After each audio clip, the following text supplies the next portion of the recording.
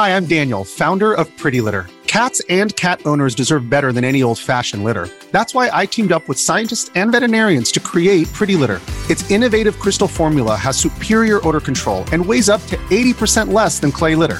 Pretty Litter even monitors health by changing colors to help detect early signs of potential illness. It's the world's smartest kitty litter. Go to prettylitter.com and use code SPOTIFY for 20% off your first order and a free cat toy. Terms and conditions apply. See site for details.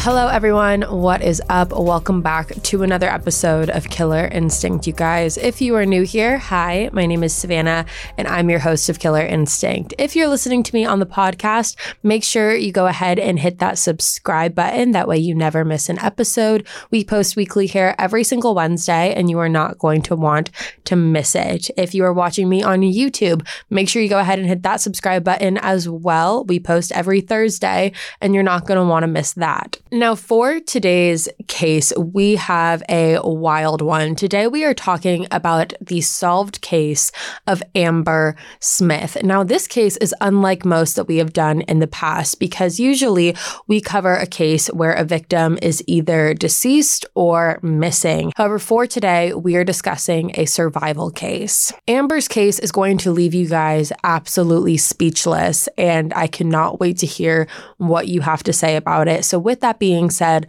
let's jump right on into it today. Now, Amber Smith was 20 years old at the time of her attack, and she was living in Fort Collins, Colorado with her 3-year-old son, Gabriel. Now, in Amber's teenage years, she wasn't really making a lot of the right choices in life. She got herself involved in the wrong crowd and was really involved in an unhealthy lifestyle. However, after Gabriel's father and Amber split up, Amber decided that she really wanted to work on getting her life on track. She got a job at 7-Eleven and she completed getting her GED and focused on being the best single mom that she could for Gabriel. Now, Amber is someone who is pretty popular. She has a lot of friends. She's absolutely gorgeous, and everyone loved being around her. Now, we're going to jump right to where this case begins on August 31st, 2013 in Fort Collins, Colorado. Now, on this particular night, there was a police officer named Dane Stratton who received the news at about 4:00 a.m. that a 911 call had come in from a woman who was screaming at the top of her lungs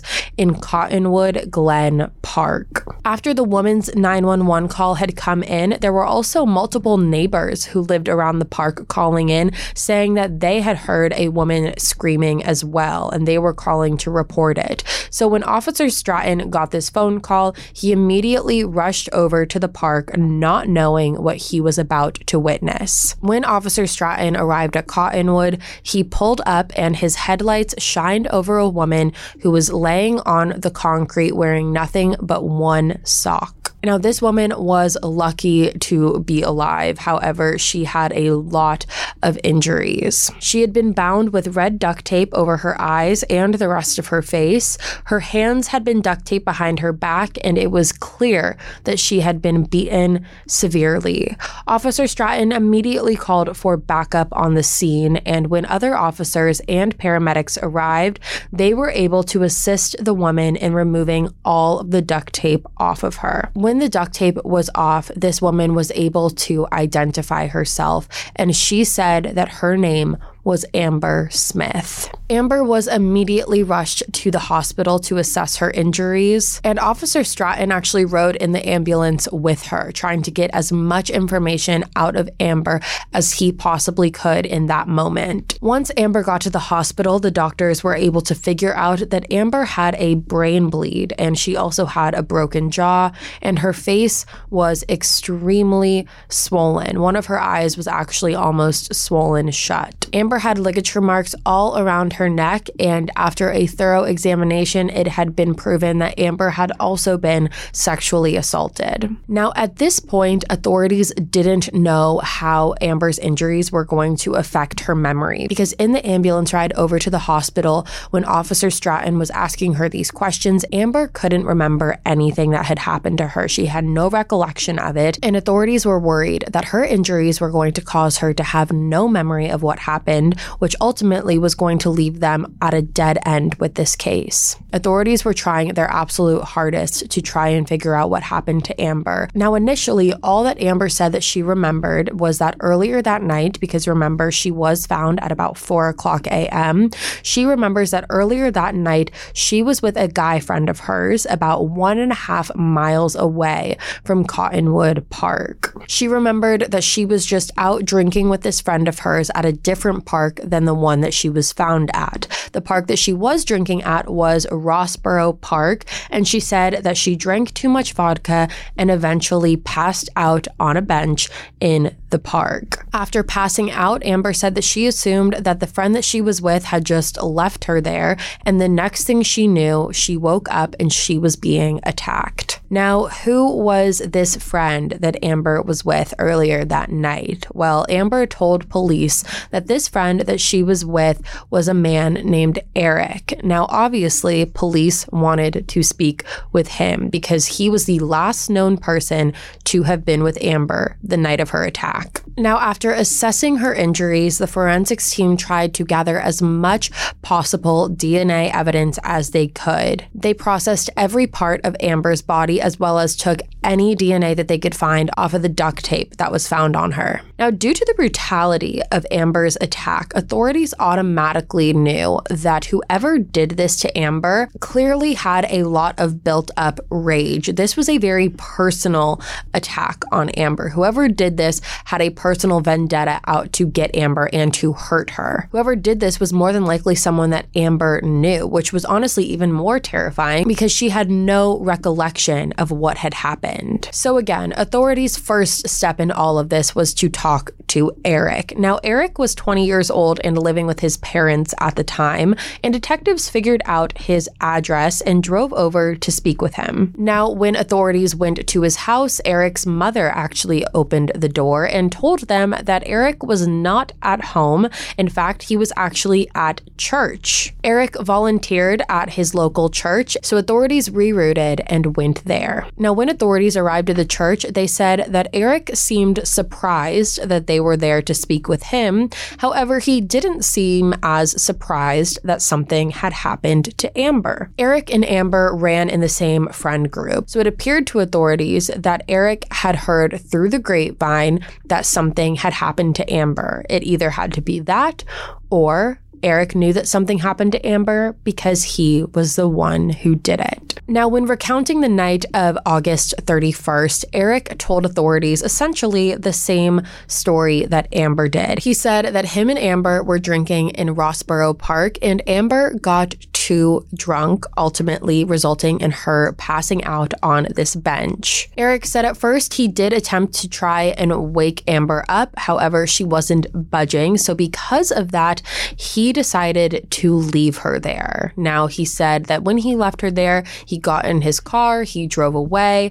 However, his guilty conscience got to him, and he decided to turn back around and go back over to Amber to make sure that she was okay and try to get her to leave with him again. Now, this time when Eric went back to see Amber, Amber was more responsive and she was more conscious. She seemed, what Eric said, fine, regardless of the fact that moments prior, she was way too drunk and passed out on a bench. So Eric said that he thought that Amber was going to be fine, so he left her there in that park by herself and drove home. Now, everyone who's heard about this case, whether they thought at this point that Eric was guilty or not, can all agree that one thing he is for sure guilty for in that moment is being a terrible friend for leaving Amber alone in that condition. To leave your friend in a park at night by herself, passed out drunk, is an unbelievably bad decision, so much so that authorities could not even believe what they were hearing when Eric was telling them this. After hearing Eric's side of the story, authorities then took his DNA sample and sent it off to the lab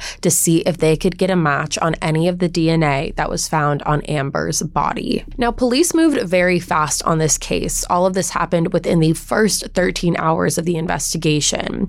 After collecting DNA samples, authorities went back to Amber to try and see again if they could get any more information out of her. Even though Amber at this point obviously was absolutely terrified, she was able to remember some more chilling details about her attack. Imagine an app designed to make you use it less. Seems a little counterproductive, right? Well, Apartments.com's Instant Alert feature works exactly that way.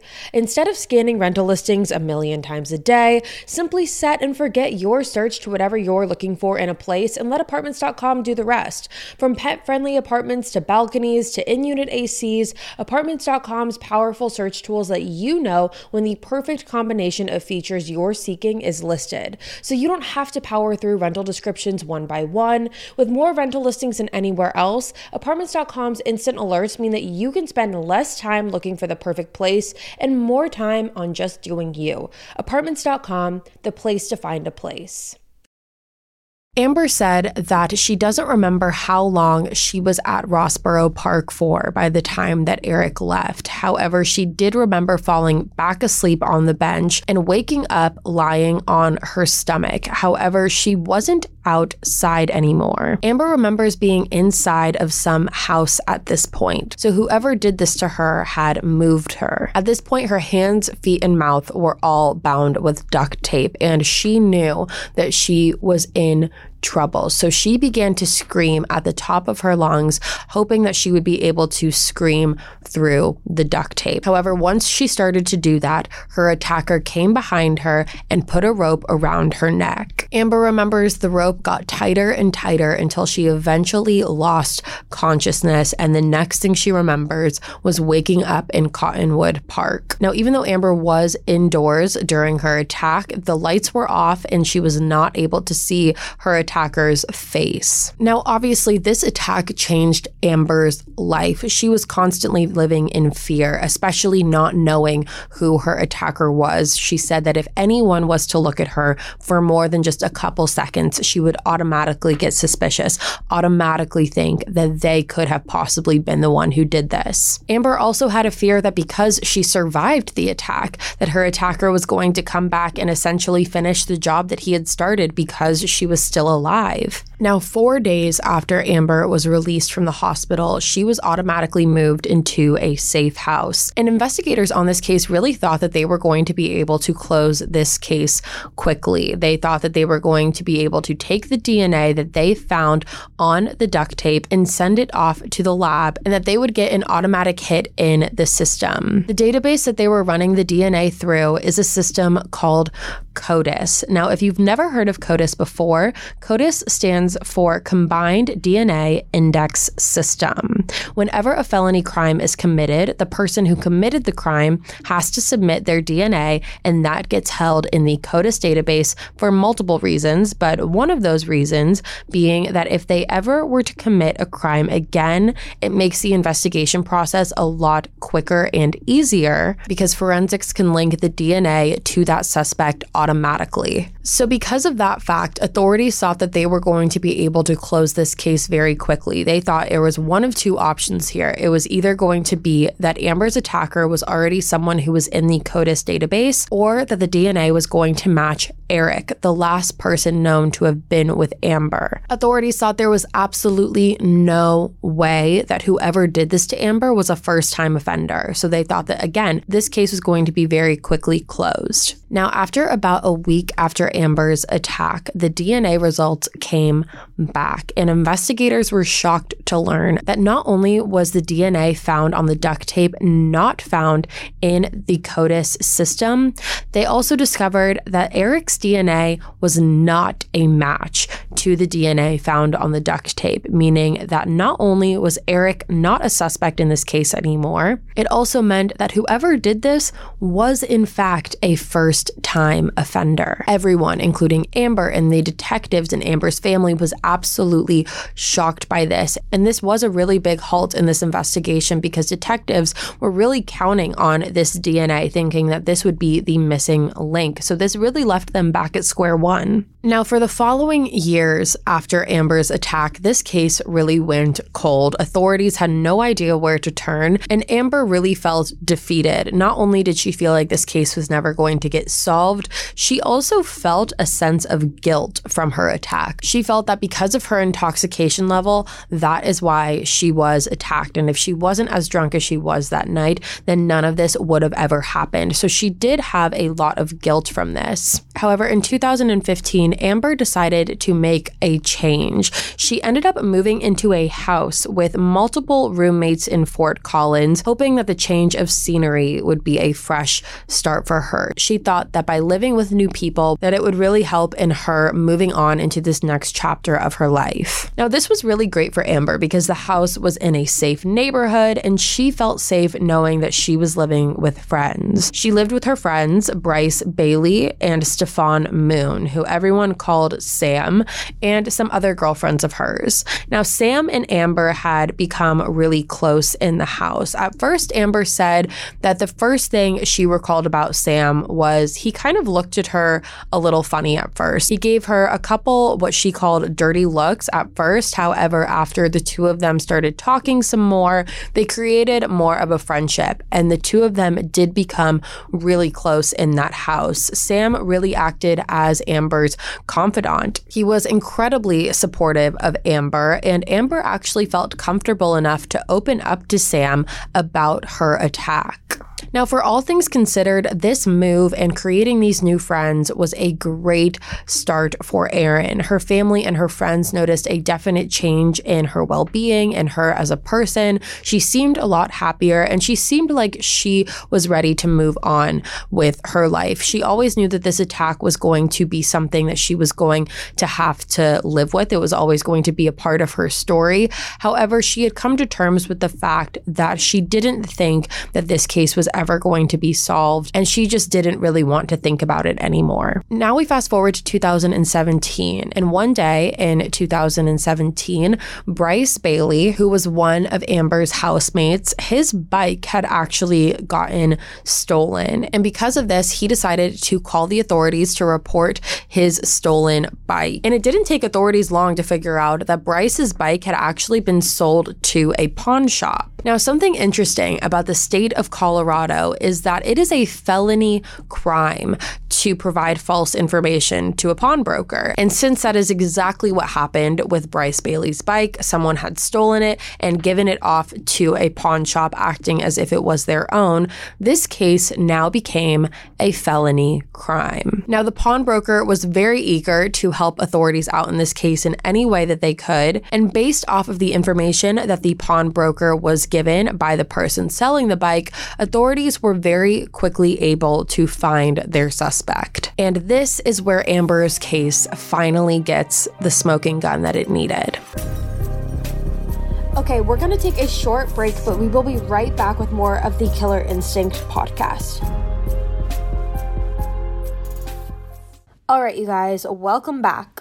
So once authorities had arrested their suspect for the man who had stolen Bryce Bailey's bike, his DNA was taken and sent off into the CODIS system. And when this happened, the forensics lab immediately got a hit on the DNA that was found in Amber's case, meaning that whoever had stolen Bryce Bailey's bike was the same person who had attacked Amber Smith. Now, the lab couldn't believe it, and they immediately called up the detectives to tell them the news, and the detectives were just as shocked. By this point, Amber's attack happened 4 years ago, and again, Amber kind of came to terms with the fact that she never thought that her case was going to be solved. So detectives called up Amber and asked if it was okay if they came over to tell her some news. Now, by this point, Amber was living on her own. She had moved out of the house with her housemates. She had her own apartment that she was living in with her son. And when she got the news from detectives that there was an update in her case,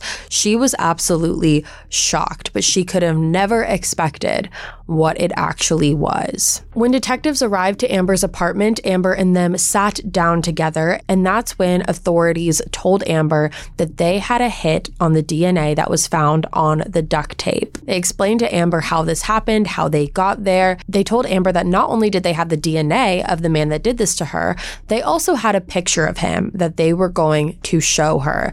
Amber agreed to see the picture, and when detectives pulled the picture out, Amber was absolutely gutted. The man in the picture that detectives showed Amber was none other than Amber's old roommate, Sam Moon. This was the man that she lived with after her attack, the man who sat there and listened to her recount the entire attack front to back and pretended to be so supportive about the entire thing. This was the same man who tried to murder her. She told detectives that she didn't know Sam until 2 years after the attack. She was in a complete state of shock, and after talking through everything with the detectives actually convinced Amber to call Sam right there on the spot and ask him straight up if he was the one to attack her. And after talking out everything with the detectives,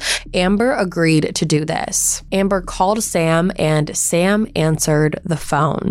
When Amber was on the phone with Sam, they began, as any phone call does, they were catching up. They hadn't spoken in quite some time. However, this is when Amber went in for the kill. She told Sam that the DNA found on the duct tape at her attack matched his, and he was speechless. A direct quote from Sam is, quote, "What? Oh my God. Amber, I don't know what to say. I did not hurt you," end quote. Sam continued to stutter over his words on this phone call while saying that he doesn't know how this could happen. Why did this happen? He didn't do this. There's no way. How? He was asking all of these questions, really not knowing how to answer any of Amber's. Sam was denying every single thing, and it was clear to authorities while they were listening to this phone call with Amber that Sam was not going to confess. But at the end of the phone call, something happened. At the end of this phone call, a light bulb went off in Sam's head, and he asks Amber, quote, "It was you at Rossborough Park, right?" End quote. Now, again, Rossborough Park was where Amber was left after she had drunkenly passed out. And after Amber said, "Yes, it was me at Rossborough Park," Sam's entire story decided to change. Sam went on to tell Amber that the night that she was at Rossborough Park, the two of them did in fact have sex. However, he claims, "But I did not hurt you." Now, again, mind you, this entire phone call, Sam is sitting there trying to deny everything until the very end, where he realizes he needs to change his story to place him at the scene at the time. He then goes on to say that he found an ad on Craigslist that Amber had put up saying that Amber was offering free oral sex in Rossborough Park, and that he had responded to the ad, and that is how the two of them met. He claimed that that had to be the reason as to why his DNA was on Amber, but that he had nothing to do with her attack. Now, after that, Sam said that he had to go, and he hung up the phone. Now, I would like to mention, just very quick, getting it out there, that Sam's story about this Craigslist ad was absolute BS. Amber claimed that his story was disgusting, embarrassing, and downright false. Now, having this new piece of information and having the DNA, just that alone linking to Sam, authorities went and picked Sam up and brought him back to the police department for questioning. Now, in his interrogation, Sam claimed time after time that he was innocent. He was crying and saying that he never hurt Amber. He claimed that he did have sex with Amber that night based off of that Craigslist ad, but he didn't know it was Amber because he never saw her face and never knew anything about her. Sam claimed that after his hookup with Amber, he then went home and told his roommate, Bryce Bailey, about the girl that he had met in the park. Remember, Bryce Bailey was also one of Amber's housemates in 2015. Sam claimed that after he told Bryce about the girl in the park,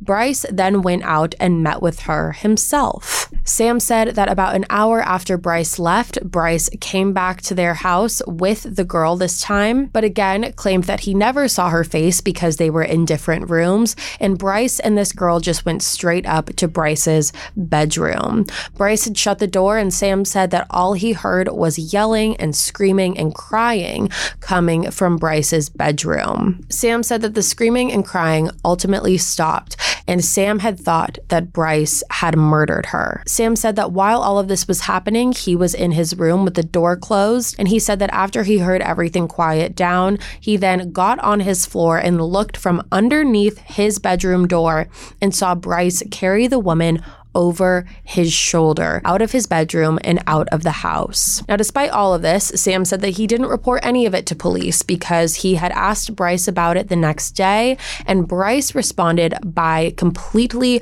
beating up Sam, so he says. Sam claimed that Bryce told him that he did kill the woman that he had brought home the night prior, and that Sam would be next if he decided to say anything about it. Now, regardless of this elaborate story that Sam had made up, the detectives were not buying any of it. And the reason for that was because Sam's DNA was all over Amber, and Bryce's DNA was nowhere to be found on her.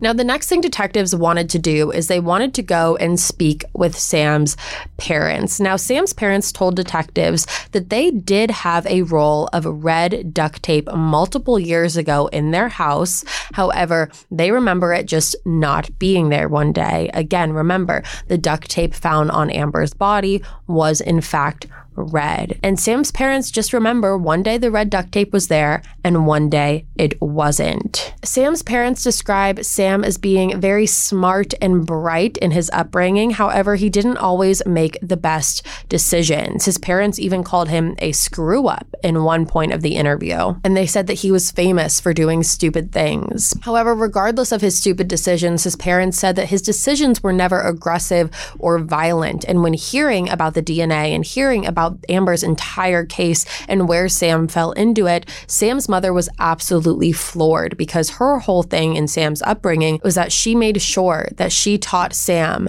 how to treat women and how to respect women. She was a nurse and only wanted her son to treat women with the utmost respect. So then detectives bring in Bryce Bailey at this point. Obviously, Sam had accused him of being the one to kill Amber, so authorities need to talk to him. This is the man that Sam had pinned all of this on. This was the man that Sam had lived with when this happened, and this was also the man that Amber had also lived with in 2015. Now, Bryce said that he had no connection whatsoever to Amber's attack. He said that he didn't even know who Amber was in 2013, and he also said that he believed that Sam was pinning all of this on him as a form of revenge. He believed that Sam was trying to get revenge on him for getting him in trouble in the first place with the authorities that in turn led to all this. And what he means by that is that Bryce was the one who called the police to report his bike missing, which in turn was the missing link to getting Sam's DNA verified. Bryce said that he has known Sam since he was 5 years old, and he has always been a liar. Detectives also did some digging and made sure that this Craigslist ad did not exist, and they could not find it anywhere. Bryce was very willing to give his DNA in order to clear his name. He gave detectives every sample that they asked for. Bryce's DNA was not found again anywhere on Amber. Now, the trial was coming up for Sam Moon, who was pleading not guilty for the assault against Amber. It began in August 2019, and Sam took the stand and still claimed that detectives didn't look long enough for the Craigslist ad and that he was innocent. Now, Amber also took the stand and was finally able to face Stefan for the first time. She recounted everything that happened to her on the day of her attack, and when all was said and done, it took the jury less than a day to reach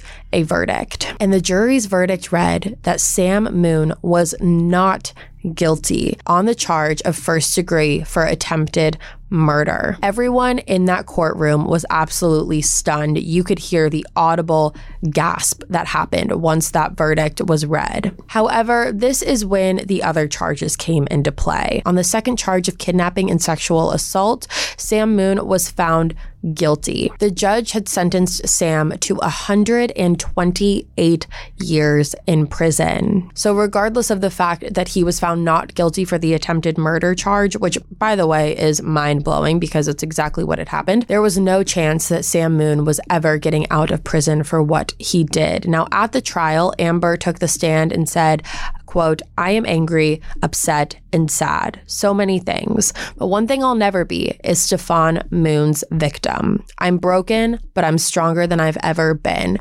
End quote. Now, again, the fact that Sam Moon did get 128 years, he's never getting out of prison, is a form of justice, and that is all that really matters. Amber will be able to close this chapter of her life, which is crazy that this trial only happened 2 years ago, but she is finally able to move on. And something that I find so mind-blowing about this case is the fact that Amber lived with Sam just years, 2 years after this attack, her not knowing, but he did. He sat there every day that he lived with her, knowing exactly what he had done, which is what I just think is the most wild component of this case. But I cannot wait to hear what you guys have to say about it. And that, you guys, is the case of Amber Smith. All right, you guys, that is all for today's episode. If you're listening to me on the podcast, again, make sure you go ahead and hit that subscribe button. That way you never miss an episode. We post weekly here every Wednesday, and you're not going to want to miss it if you're watching me on YouTube. Make sure you also go ahead and hit that subscribe button as well. We post every Thursday. You're not going to want to miss that. Also, make sure you go ahead and share this episode with anyone that you know who loves true crime. The more exposure we get on these cases, the better chance that they have being solved, the better chance of tips coming in, and the better chance for justice for these victims. With that being said, you guys, that is all for me today. I will be back next week with a brand new one. And until then, stay safe. Bye, guys.